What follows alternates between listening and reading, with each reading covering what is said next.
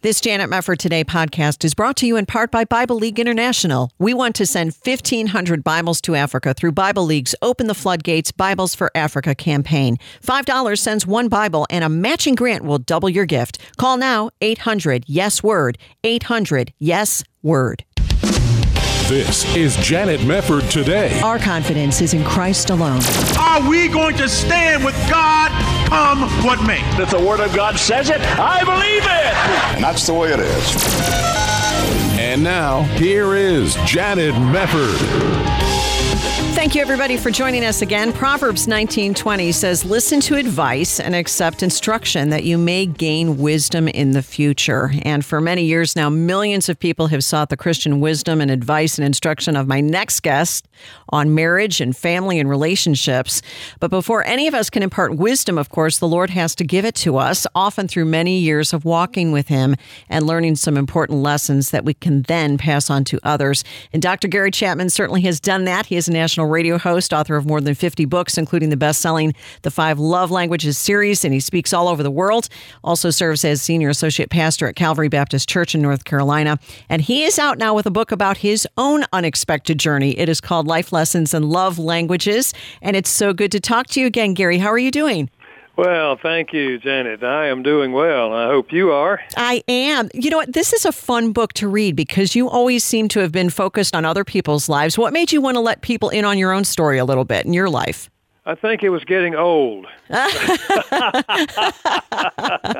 that was it. No. You know, you have to stop somewhere along the line and say, maybe I should reflect on where I've been, you know, and what God has done in my life and the lessons I've learned, and maybe share them with other people. So, yeah, that was my motivation. Well, I think that's good, and it also probably helps you to recount all the important events throughout your own life so you can see what the Lord has done in your life along the way. Sometimes that's a good way to see what He's done. Absolutely, and it's very humbling, you know, just to walk through my life and see the things God has done and realize, yeah, I didn't do all this stuff. He was at work in my life, you know. Yes, absolutely. But I think it's great because you really do give people a glimpse into how you got to where you are now and how you've been able to help so many people. And I thought the story of your family was really interesting. You say that the first 17 years of your life greatly influenced you. Can you tell people a little bit about growing up and your mom, your dad, and what life was like for you? Yeah, I grew up in a little small textile town called China Grove. Not the one the Doobie Brothers sang about. But right. That's going through my head now, right? Yeah. You know, and life was very structured. You know, we went to school, we caught the school bus and went to school. Did that all 12 years, you know, same school bus, the same school. Yeah. And then came home and did our homework. And then in the spring and summer worked in the garden and took care of the chickens. And slop the hog. Wow, that's good. You know, I mean, really just a typical southern small town.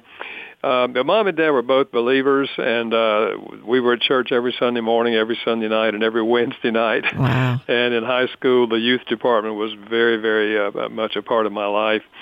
So, you know, I just look back and thought about the number of people who influenced my life through the church, you know, those who taught me at church. And it led me to really encourage pastors to encourage their children's workers, their youth workers, because if you can impact the child in the early years and the teenage years, I mean, you've got them on a good track for a lifetime. Right. So, you know, just realize the importance of all of that. Well, yeah, some of the things that I know you talk about is the importance of giving kids structure, things like setting bedtimes, teaching life skills, and especially on the life skill angle, I thought it was very interesting that you said, you know, you really need to give kids a lot of things to do, and sometimes you can even get a clue about that by talking to them. What did you learn life skill-wise that you look back on and say, I'm really, really glad that I learned all of that? You know, I think it's things like mowing grass, for one thing, washing a car, planting a garden. I mean, where would you learn those things if you don't learn them in the first 17 years? Right. You know? Yeah. And washing dishes. Yeah. I mean, and since now I'm married and my wife's language is acts of service, I'd thank my mother for teaching me how to wash dishes. Yeah, right. Yeah, one of the things I suggest is, you know, in the book is for parents, make a list of all the skills, all the things you'd like your children to be able to know how to do by the time they get to be 18 years old. And let the teenagers help you. If you want to, let them help you make a list. And then age appropriately, teach those things to the children. How to make up a bed, Yep.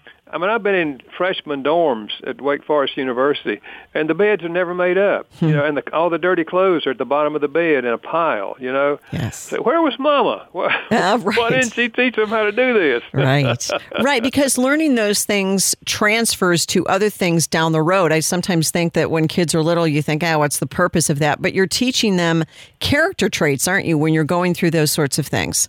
Absolutely, and responsibility. Yes, right. If they're responsible for making up their own bed, cleaning up their own room, washing dishes, either regularly or periodically, or all the kids taking turns and that sort of thing, you're teaching them responsibility, and they feel good about themselves. Yeah, right. Because there's always reward for just doing something worthwhile, and you feel good about it. Totally right. Now, you mentioned growing up in church. You grew up in a Baptist church, obviously, but you say it was at church that you first realized you were not a Christian. What happened? Yeah, I was 10 years old, and people have said to me, how do kids know at 10 years old, how do they know enough to receive Christ? I can tell you, at 10 years of age, I was sitting in church one night, and I'd been going to church, of course, all these years, and it just hit me. You've never accepted Christ. You're not a true Christian. You've never let him into your life. You've never, and I didn't know everything about Christian theology, to be sure, but I felt God calling me, and I rejected. I didn't step out. I didn't go to the front of the church and acknowledge that I wanted to be a Christian. And I went home just feeling terrible, and all that week I thought, man, I'm going to do it next Sunday. I'm going to do it next Sunday. Well, next Sunday I was there, and I didn't feel anything. Nothing. I didn't even. I thought maybe if I missed my chance, And the third Sunday, I ran to the front of the church. Oh, wow. It got to you after a while, the conviction. Yeah, absolutely. It was God working in my young heart. Yeah, that's right. I thought it was interesting, too, that you said a few weeks after becoming a Christian, you told another kid that you weren't a Christian, and that had kind of a big impact on you. What happened with that particular situation? Yeah, I was at the bus stop waiting to get the bus to go to school. And a senior in high school. I was 10 years old. He was a senior in high school. He walked up to me. He had on a white T-shirt and had his cigarettes in his arm, rolled up in his arm sleeve. And he said, "Somebody told me that you're a Christian. Is that right?" And I was just startled, Yeah. And I looked up and how tall he was, and I said, "No." I said, "No." And I didn't say anything. And then he said, "Well, are you or not?" And I said, not me. Okay, that's good. Wow. And he walked off. Wow. And my heart just sank. And I remember the story about Peter. Yes, right. Jesus 3 times. Yeah. I felt awful all that day. When I got home that night, I got on my knees and just apologized to God and told him I'm sorry that I let him down. And if he would give me the energy and strength, I would never do that again. I would always acknowledge that he was my Lord and Savior. So I'm glad I learned that early on, Yeah. But I had that sense of, what it means to let God down.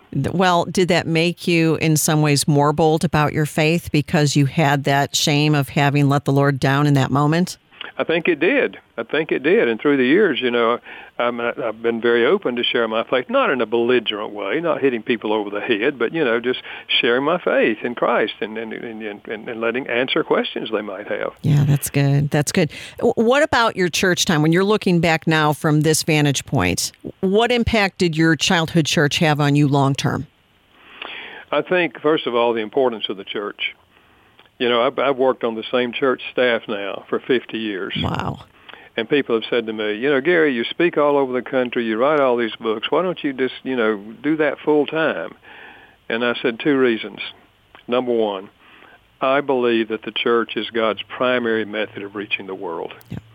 And secondly, I need a church family. Mm-hmm. I need a family. Every Christian needs a family.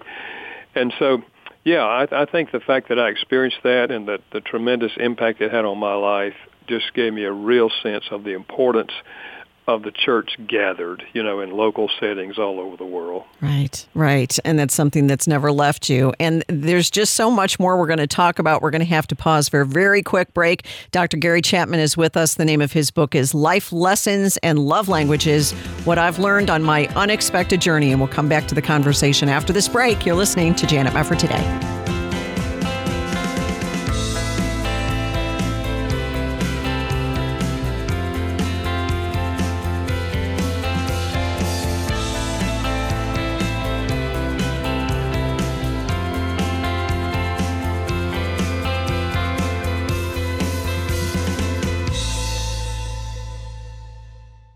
Hi, this is Janet Mefford. We're partnering with Bible League International on Open the Floodgates Bibles for Africa. In many parts of countries like Kenya, Tanzania, and Mozambique, 9 of 10 Christians are denied God's Word by corrupt governments and majority religions. They've never been able to read 1 Peter 5:7, "Cast your cares on Him, for He cares for you." Reading that promise of God means everything to you and me, and now it will mean so much to these Bible-less Christians in Africa when you respond. Here's Pastor Abel. I've seen people being changed by reading the scripture. Giving a Bible to somebody is the greatest gift you can give somebody in life. $5 sends 1 Bible, $100 sends 20, and a limited time match will double your gift and help us meet our goal of sending 1,500 Bibles to Africa. Please call 800-YES-WORD, 800-YES-WORD, or there's an Open the Floodgates banner at janetmefford.com. Call now, 800-YES-WORD. Hi, this is Janet Mefford. If you're in need of a new healthcare program but you missed the open enrollment deadline in December, it's not too late. A special enrollment period is taking place now through August 15th. During this time, you can enroll in the healthcare program of your choice without the need for a qualifying event. This means you can now enroll in a healthcare sharing program from Liberty Health Share with memberships for individuals, couples, and families. You can find a variety of options to best suit your medical needs. Plus, you really can choose the doctor and hospital of your choice. Best of all, membership options start for as low as $199 a month. More than 200,000 Americans trust Liberty Health Share for their healthcare needs. What are you waiting for? Discover more about the power of sharing at libertyhealthshare.org/JMT today. For more information, call 855-585-4237, 855-585-4237, or libertyhealthshare.org/JMT, libertyhealthshare.org/JMT. You're listening to Janet Mefford today. And now, here's Janet. Well, it is always so much fun to talk with best-selling author and pastor and radio host, Dr. Gary Chapman, who is joining me today. But it's kind of fun to actually talk about his life. It's outlined in a new book, Life Lessons and Love Languages, What I've Learned on My Unexpected Journey. And we were covering your childhood a little bit there, Gary. Now we move into some of the other things that have gone on. One of the things that you talk about in your book is the decision that changed your life forever. What was that decision? I think it was the decision that God wanted me in some kind of full-time ministry. And that happened in my senior year in high school. And I had some friends just meet with me one Sunday afternoon and pray. I said, I just need to know God's direction in my life. And by the time we finished praying, I knew that God wanted me in full-time ministry. And kind of tied with that was the first step in that process. And that's when a Bible teacher in high school, Janet, you may not remember this, but they used to teach Bible in public high school. What a concept. Wow, that's great. Old Testament survey, New Testament survey. Wow. And that teacher mentioned the Moody Bible Institute. I'd never heard of Moody Bible Institute. And a friend of mine wrote and got a catalog. And I sat in the study hall one day and read that catalog. And by the time I finished, I knew that's where God wanted me to be. Nice. And the 3 years I spent at Moody just absolutely, impacted my life in a tremendous way. It opened up my eyes to the bigness of God's family. Sure. As you said, I grew up in a Baptist church, and I found out that there are Christians other than Baptists. Yes, they do exist. A few, right? Oh. That's great. But of course, you had a very extensive education compared to many people because you were at Moody, you were at Wheaton, you were at Southeastern Baptist Theological Seminary, then you were at Southwestern. I mean, you had quite a lot of education. Did you know where you were going to end up? I mean, when you talk about the Lord calling you into ministry, did you have a clear path where you would end up when you got to the end of your education? Well, in the beginning, I thought that I was going to be a pastor because I didn't know. There was only 2 things I knew you could do vocationally as a Christian. One is be a pastor and one is be a missionary. Yeah. And I saw missionaries in the jungle, and I didn't like snakes. So I thought, surely God wants me to be a preacher. Of course. You don't like pith helmets either, I'm sure. But by the time I finished Moody Bible Institute, I sensed God was leading me to be a missionary because I reasoned, why should I stay here? The biggest population is somewhere else, Right. And I really sensed that. And so I moved in that direction. I majored in anthropology, cultural anthropology at Wheaton, which is a great background if you're going to be a missionary, studying other cultures. And then finally, the reason I did my PhD in seminary after I'd finished my master's was because my vision was to teach in a school in another country and train nationals so they could reach their people. And the mission board said, well, that would mean that, you'd be in a college or a seminary, so it'd be really helpful if you had a PhD. So I went back and spent 3 years and did the PhD after I was married and had one child with that in mind. So, I had plans to be sure. But, I share this in the book. After those 3 years, and we applied to the mission board and got turned down. And, I'm thinking, what's wrong with the mission board? Yeah, right. And then it was because of my wife's health. And they said, she won't make it. We can't send you overseas. And I was asking God, why did you do this? Why did you lead me to do all this if you're not going to open the door for me to go? So we went through a hard time.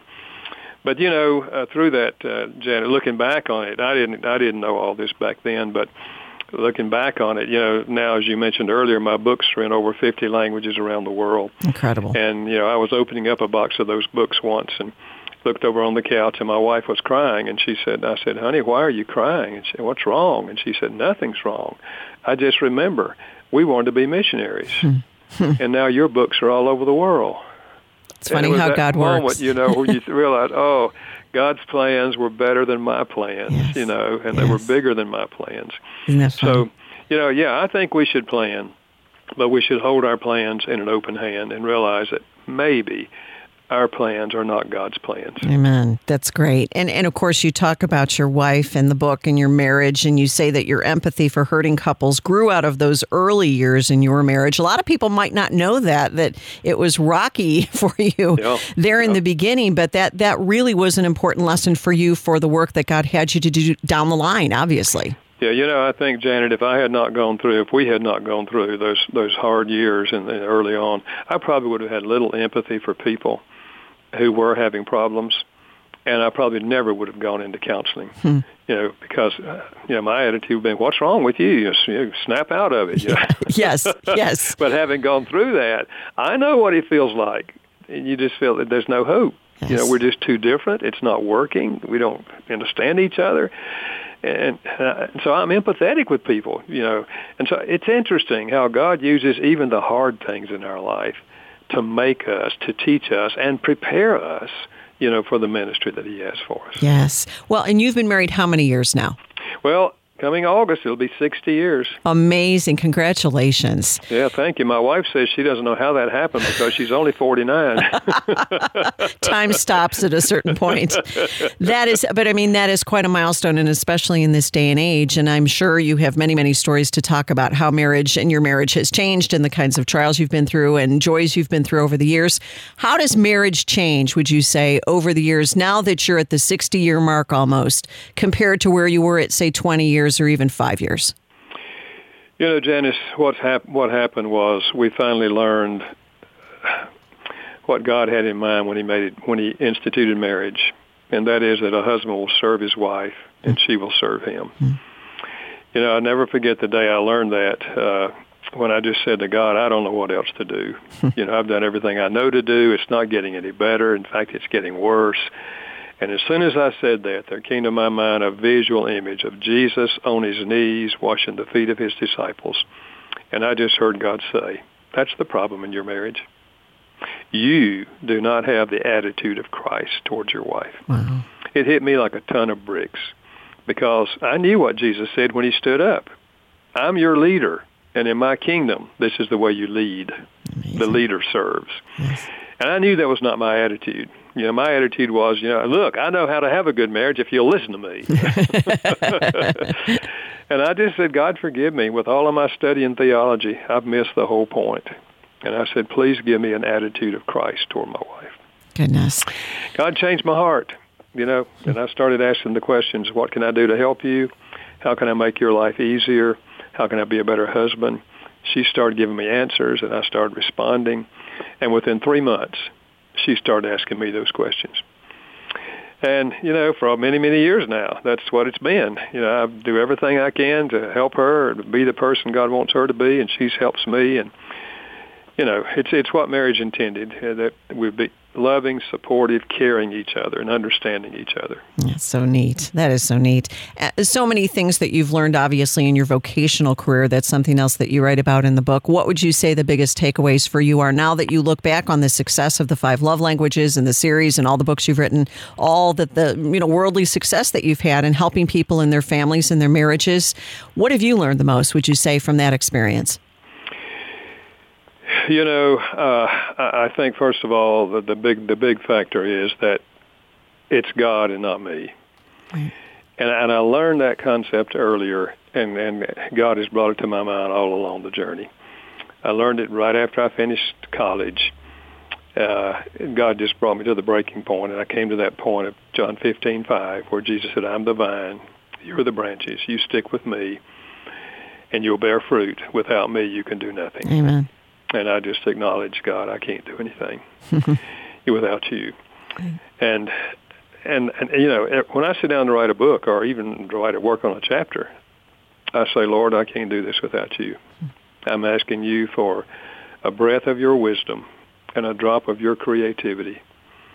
And then I proceed. But sometimes if I start something, without acknowledging that, I'll stop in the middle and say, excuse me, Lord. Here I am trying to do it. Right. I need you. Right. And if we realize that, wherever God leads us, whatever our vocation, that we need his help and we need his wisdom. When you're through, I'm through. But I want to do everything. I want to be faithful to the end. What strikes me, too, is how it almost seems like a little bit of a parabola where you start out in life and things are kind of simple when you're a child, and then it gets really complicated. And then it almost seems like, from what you say in your book, it gets simple again. It gets simple again. God is faithful, and his plans are not ours, but we can trust him. I mean, that's what's really coming through to me when I read your book. Yeah, well, that's exactly there, and when you have that, when you're married and have that in your marriage, I'll just give you one illustration.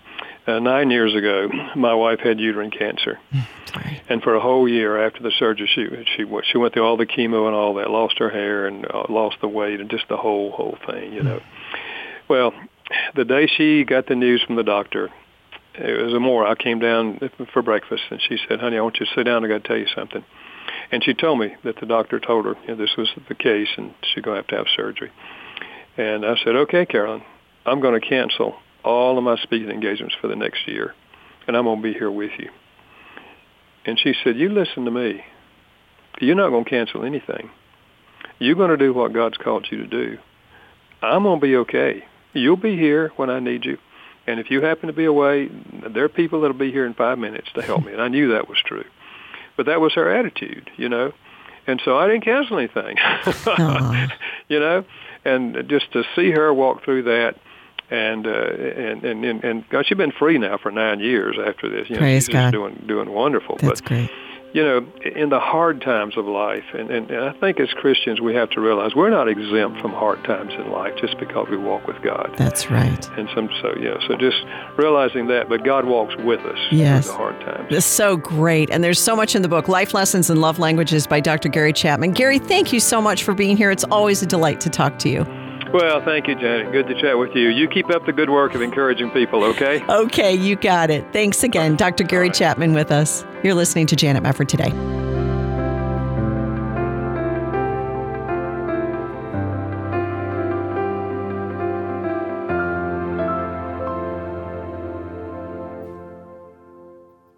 This Janet Mefford Today podcast is brought to you in part by Bible League International. We want to send 1,500 Bibles to Africa through Bible League's Open the Floodgates Bibles for Africa campaign. $5 sends one Bible, and a matching grant will double your gift. Call now, 800-YES-WORD, 800-YES-WORD. This is Janet Mefford Today. And now, here's your host, Janet Mefford. When there is any kind of huge shift in society, it's often hard to analyze it and put it into context while it's going on. But even as we're seeing some shocking developments in our world today, God's Word is the perfect source to go to in order to get our bearings. You think of 2 Timothy 3, for example. Know this, that in the last days perilous times will come, for men will be lovers of themselves, lovers of money, boasters, proud, blasphemers, disobedient to parents, unthankful, unholy, unloving, unforgiving, slanderers, without self-control, brutal, despisers of good, traitors, headstrong, haughty, lovers of pleasure rather than lovers of God. And then the chapter goes on to say, you must continue in the things which you have learned and been assured of, knowing from whom you have learned them, and that from childhood you have known the Holy Scriptures, which are able to make you wise for salvation through faith, which is in Christ Jesus. Now, my next guest reminds us that in the midst of everything we're living through right now, the Lord is sovereign. He's in control, and His promises are sure. And that's why we can respond to our current events with solid confidence in Jesus Christ. We're going to talk about all of it today with Christian speaker and author Jeff Kinley. His book is called Aftershocks, Christians Entering a New Era of Global Crisis. Kind of an ominous title, but Jeff, it's great to have you with us. Thanks so much for being here. Jen, it's always great to be with you. Thank you so much. Thank you. Talk about this new era of global crisis. I don't think anybody listening probably would argue with you that we are in an era of global crisis, but what do you make of it? What do you think about when you're looking at what's going on all around us right now? Yeah, I mean, 2020 and really what we're still going through right now was just almost like this tectonic shift in world culture. I mean, so many things have come out of the crevasse that's opened up since this huge earthquake hit us last year. And, you know, I'm like everybody else. I'm looking around going, what just happened? What is happening? Where is this going? And does my Bible say anything about it? And I really believe that it does, Janet. I think that we have really passed through really a new threshold in civilization with what's happening right now. And I think Scripture speaks directly to it. Well, I think you're right about that. One of the things that you reference in your book is not only the pandemic, but then the Great Reset. And a lot of us have talked about that in the last year. And globalism. We see more and more this idea here in the United States, which is very disconcerting to many of us, that this country that has long been one of the last bastions of sovereignty and standing up against globalism is beginning to wobble. And I would argue even morally collapse from within. How do you see the shift in terms of where America is right now? Well, at the end of this, or really in the middle of this whole crisis, it really launched out new calls for a global world government.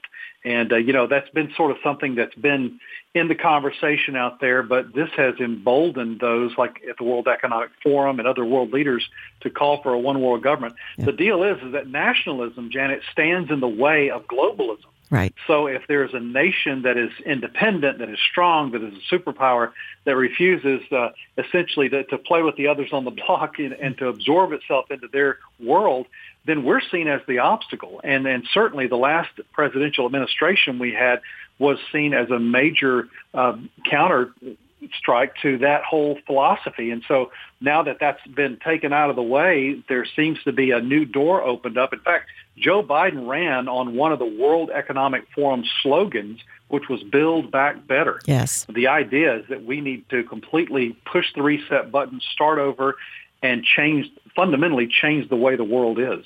Well, and what's so weird right now, and I still am having a difficult time getting used to this, is you see so many Americans hating on their own country, just blasting it and trying to tear it down in every way. And along with that, as you mentioned in your book, you're seeing a lot more vile and uncontrollable behavior. We've got mass murders and crime more and more in the news, and this not only physical brutality, but verbal brutality. You can see that on the internet every day.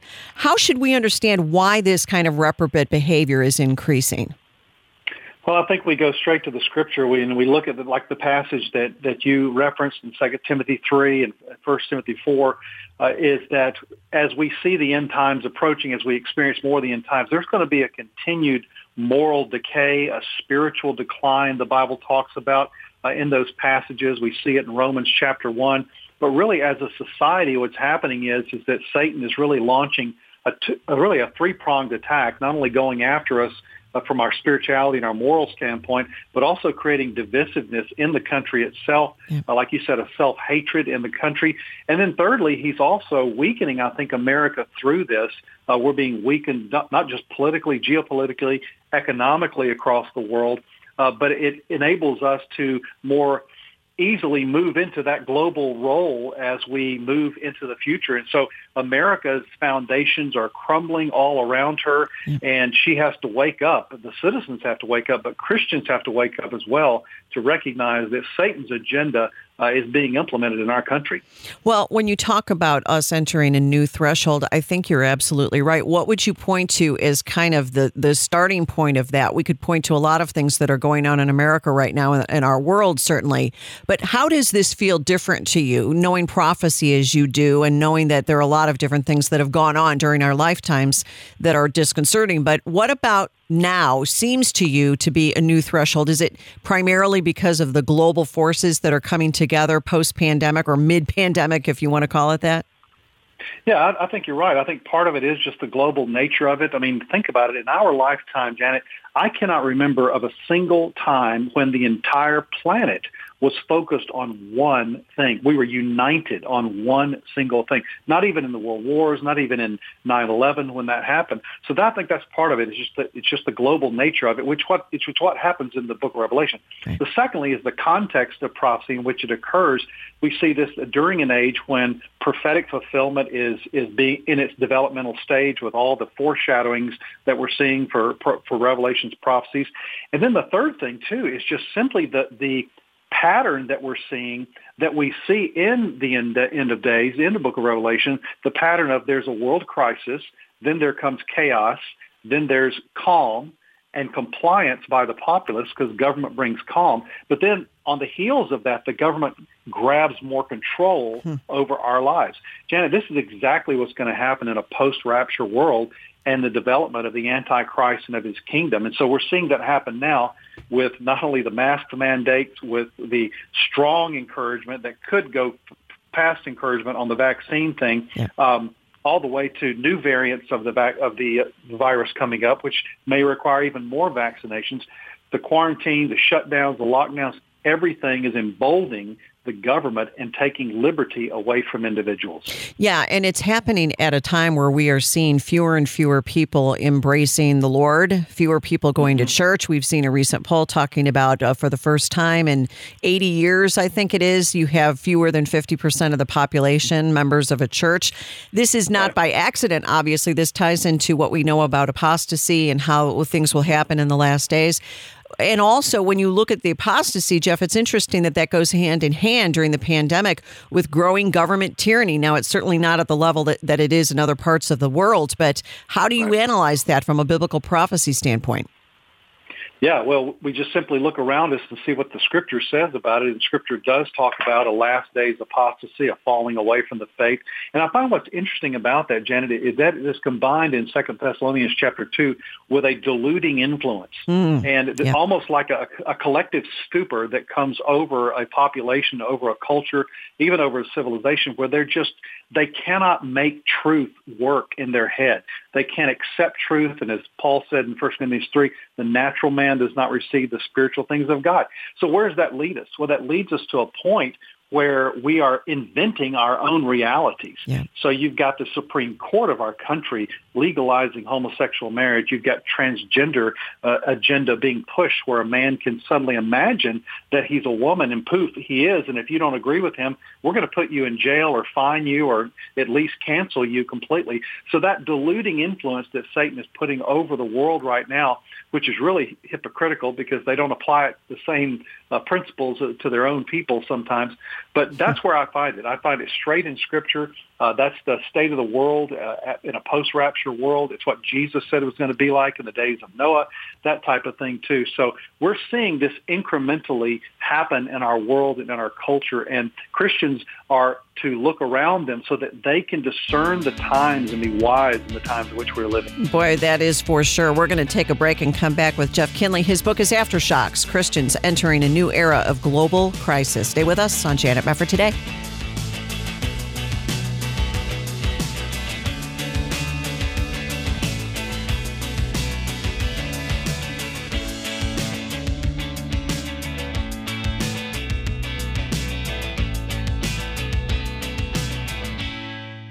When Julia ended a bad relationship, she found out she was pregnant. After the father told her to get an abortion, this mom was confused and didn't know what to do or who to talk to. I just knew that if I got an abortion, a part of me would be broken. Julia was referred to a preborn center where she was counseled and supported with the strength that she needed to choose life. I couldn't imagine my life without him. Because of them, he's here. We're going to get through it, and it's going to be okay. Preborn centers provide hope, love, free ultrasounds, and the gospel of Jesus Christ to moms like Julia. Preborn truly is the alternative to Planned Parenthood. Will you join Preborn in helping love and support young moms in crisis? For $140, you can sponsor 5 ultrasounds and help rescue 5 babies' lives. To donate, call now, 855-402-BABY, 855-402-2229, 855-402-2229, or there's a Preborn banner to click at janetmefford.com. Hi, this is Janet Mefford. Did you miss the deadline to sign up for a healthcare program at the end of 2020? If so, I have good news. A special enrollment period is taking place now through August 15th, meaning that if you're looking to enroll in a new healthcare program for 2021, you can do so without the need for a qualifying event. More than 200,000 Americans trust Liberty HealthShare for their healthcare needs.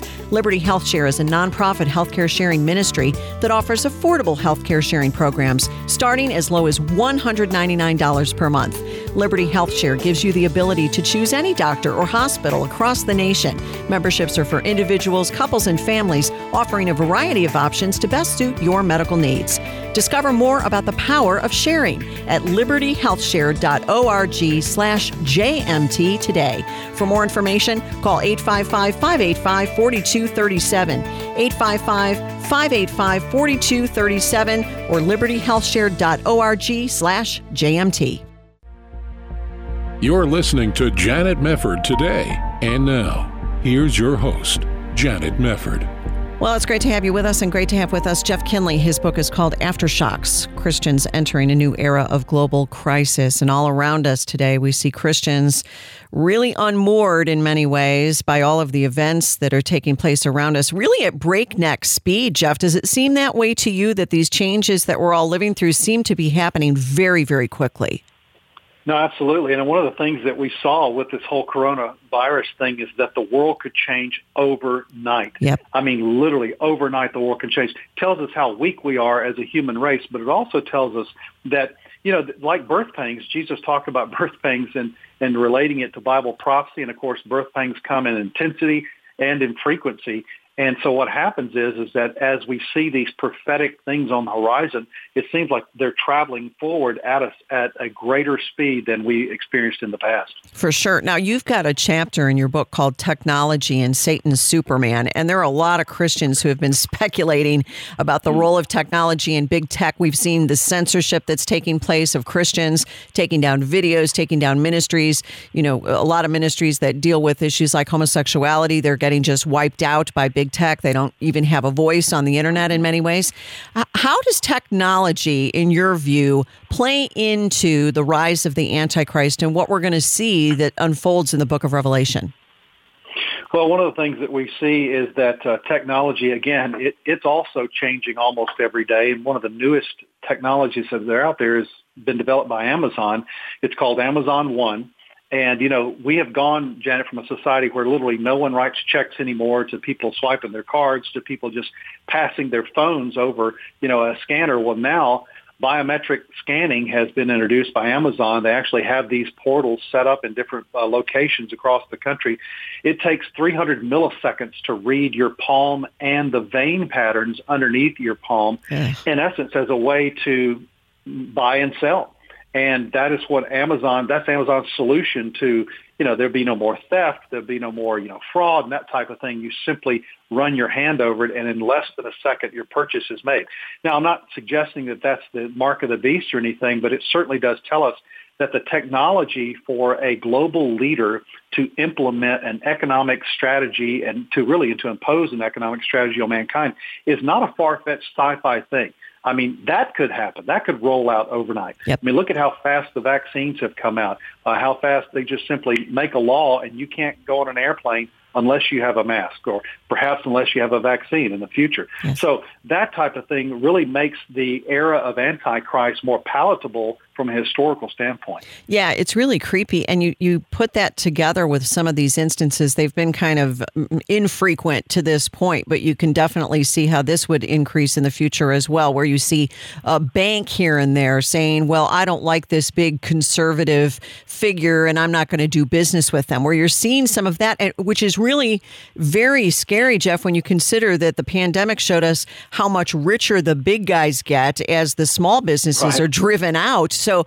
what happens then when you get to the point where we always used to think of the mark of the beast, at least I did, and I think a lot of others did, as, the big bad government is going to come after people. I don't think a lot of us factored in, and the businesses will go along with the whole scheme as well. Oh, absolutely. I mean, the infrastructure of an economy will have to be on board with that thing. And what's really frightening, too, is to think about the fact that with this vaccine passport that many people are promoting right now on your phone, that big tech company can trace you. They know exactly where you are, where you've been, because of other phones around you. They know who you've been around.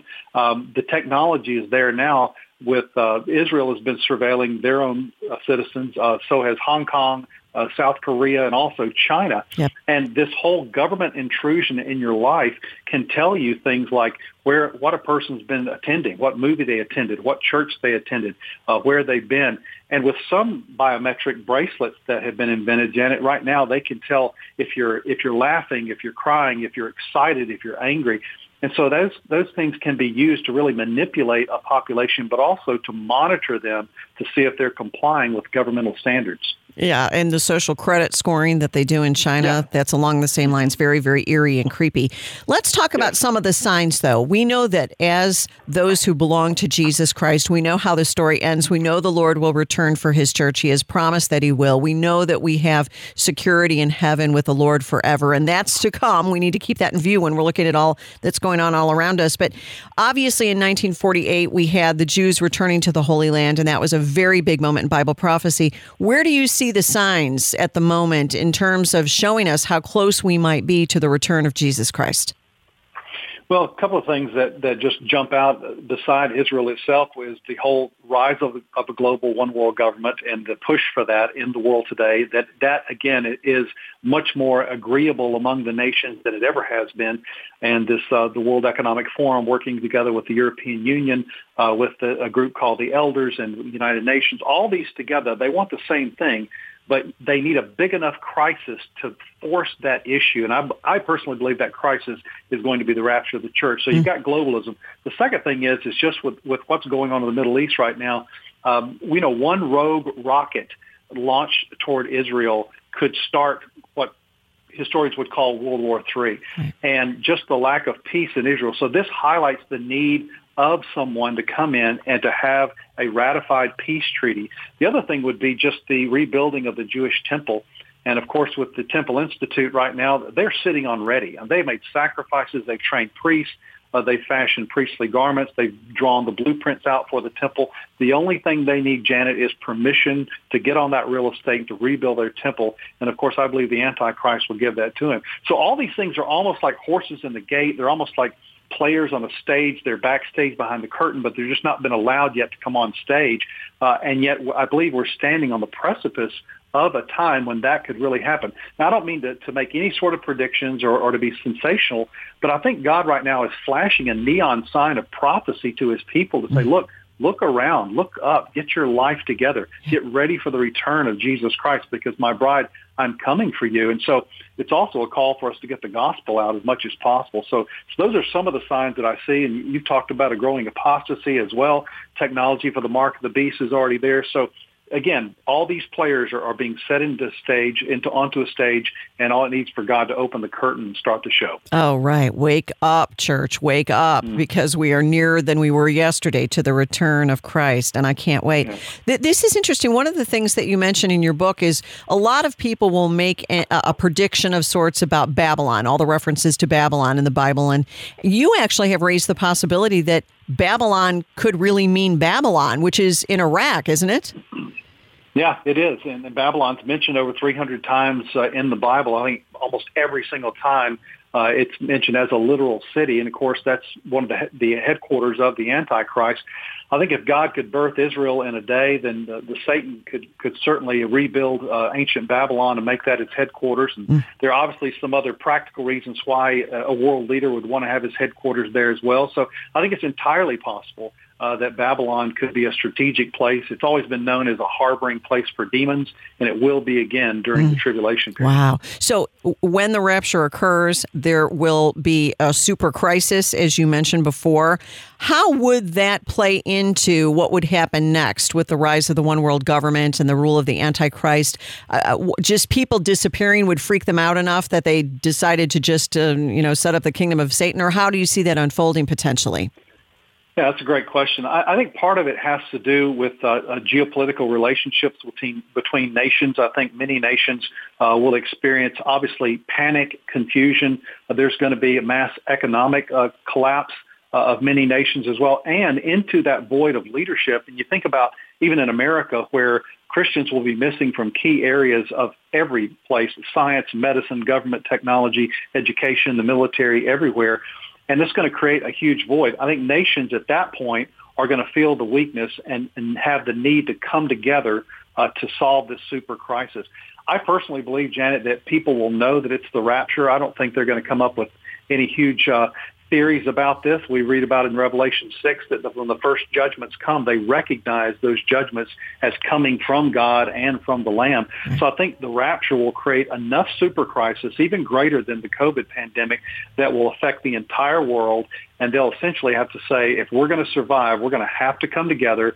And all of a sudden, here comes this charismatic leader, and he woos the world over to his side. Oh, my goodness. And it could be sooner than we think. And we must be ready for the return of our Lord and Savior. And Maranatha, come Lord Jesus. Yes. But I'll tell you what, this is really comforting, though, Jeff, because you really have stressed the Lord is in control. He is true to his promises, and he will take care of his church. Great book. It's called Aftershocks, Christians Entering a New Era of Global Crisis. Jeff Kinley with us. And Jeff, such a delight to talk to you again. Thank you very much for being here. My pleasure, Janet. Thank you again. All right. You take care. Thanks again for being with us. Thanks for joining us on Janet Mefford Today. We'll see you next time. This hour of Janet Mefford Today has been brought to you by Bible League International. We want to send 1,500 Bibles to Africa through Bible League's Open the Floodgates Bibles for Africa campaign. $5 sends one Bible, and a matching grant will double your gift. Call now, 800-YES-WORD, 800-YES-WORD.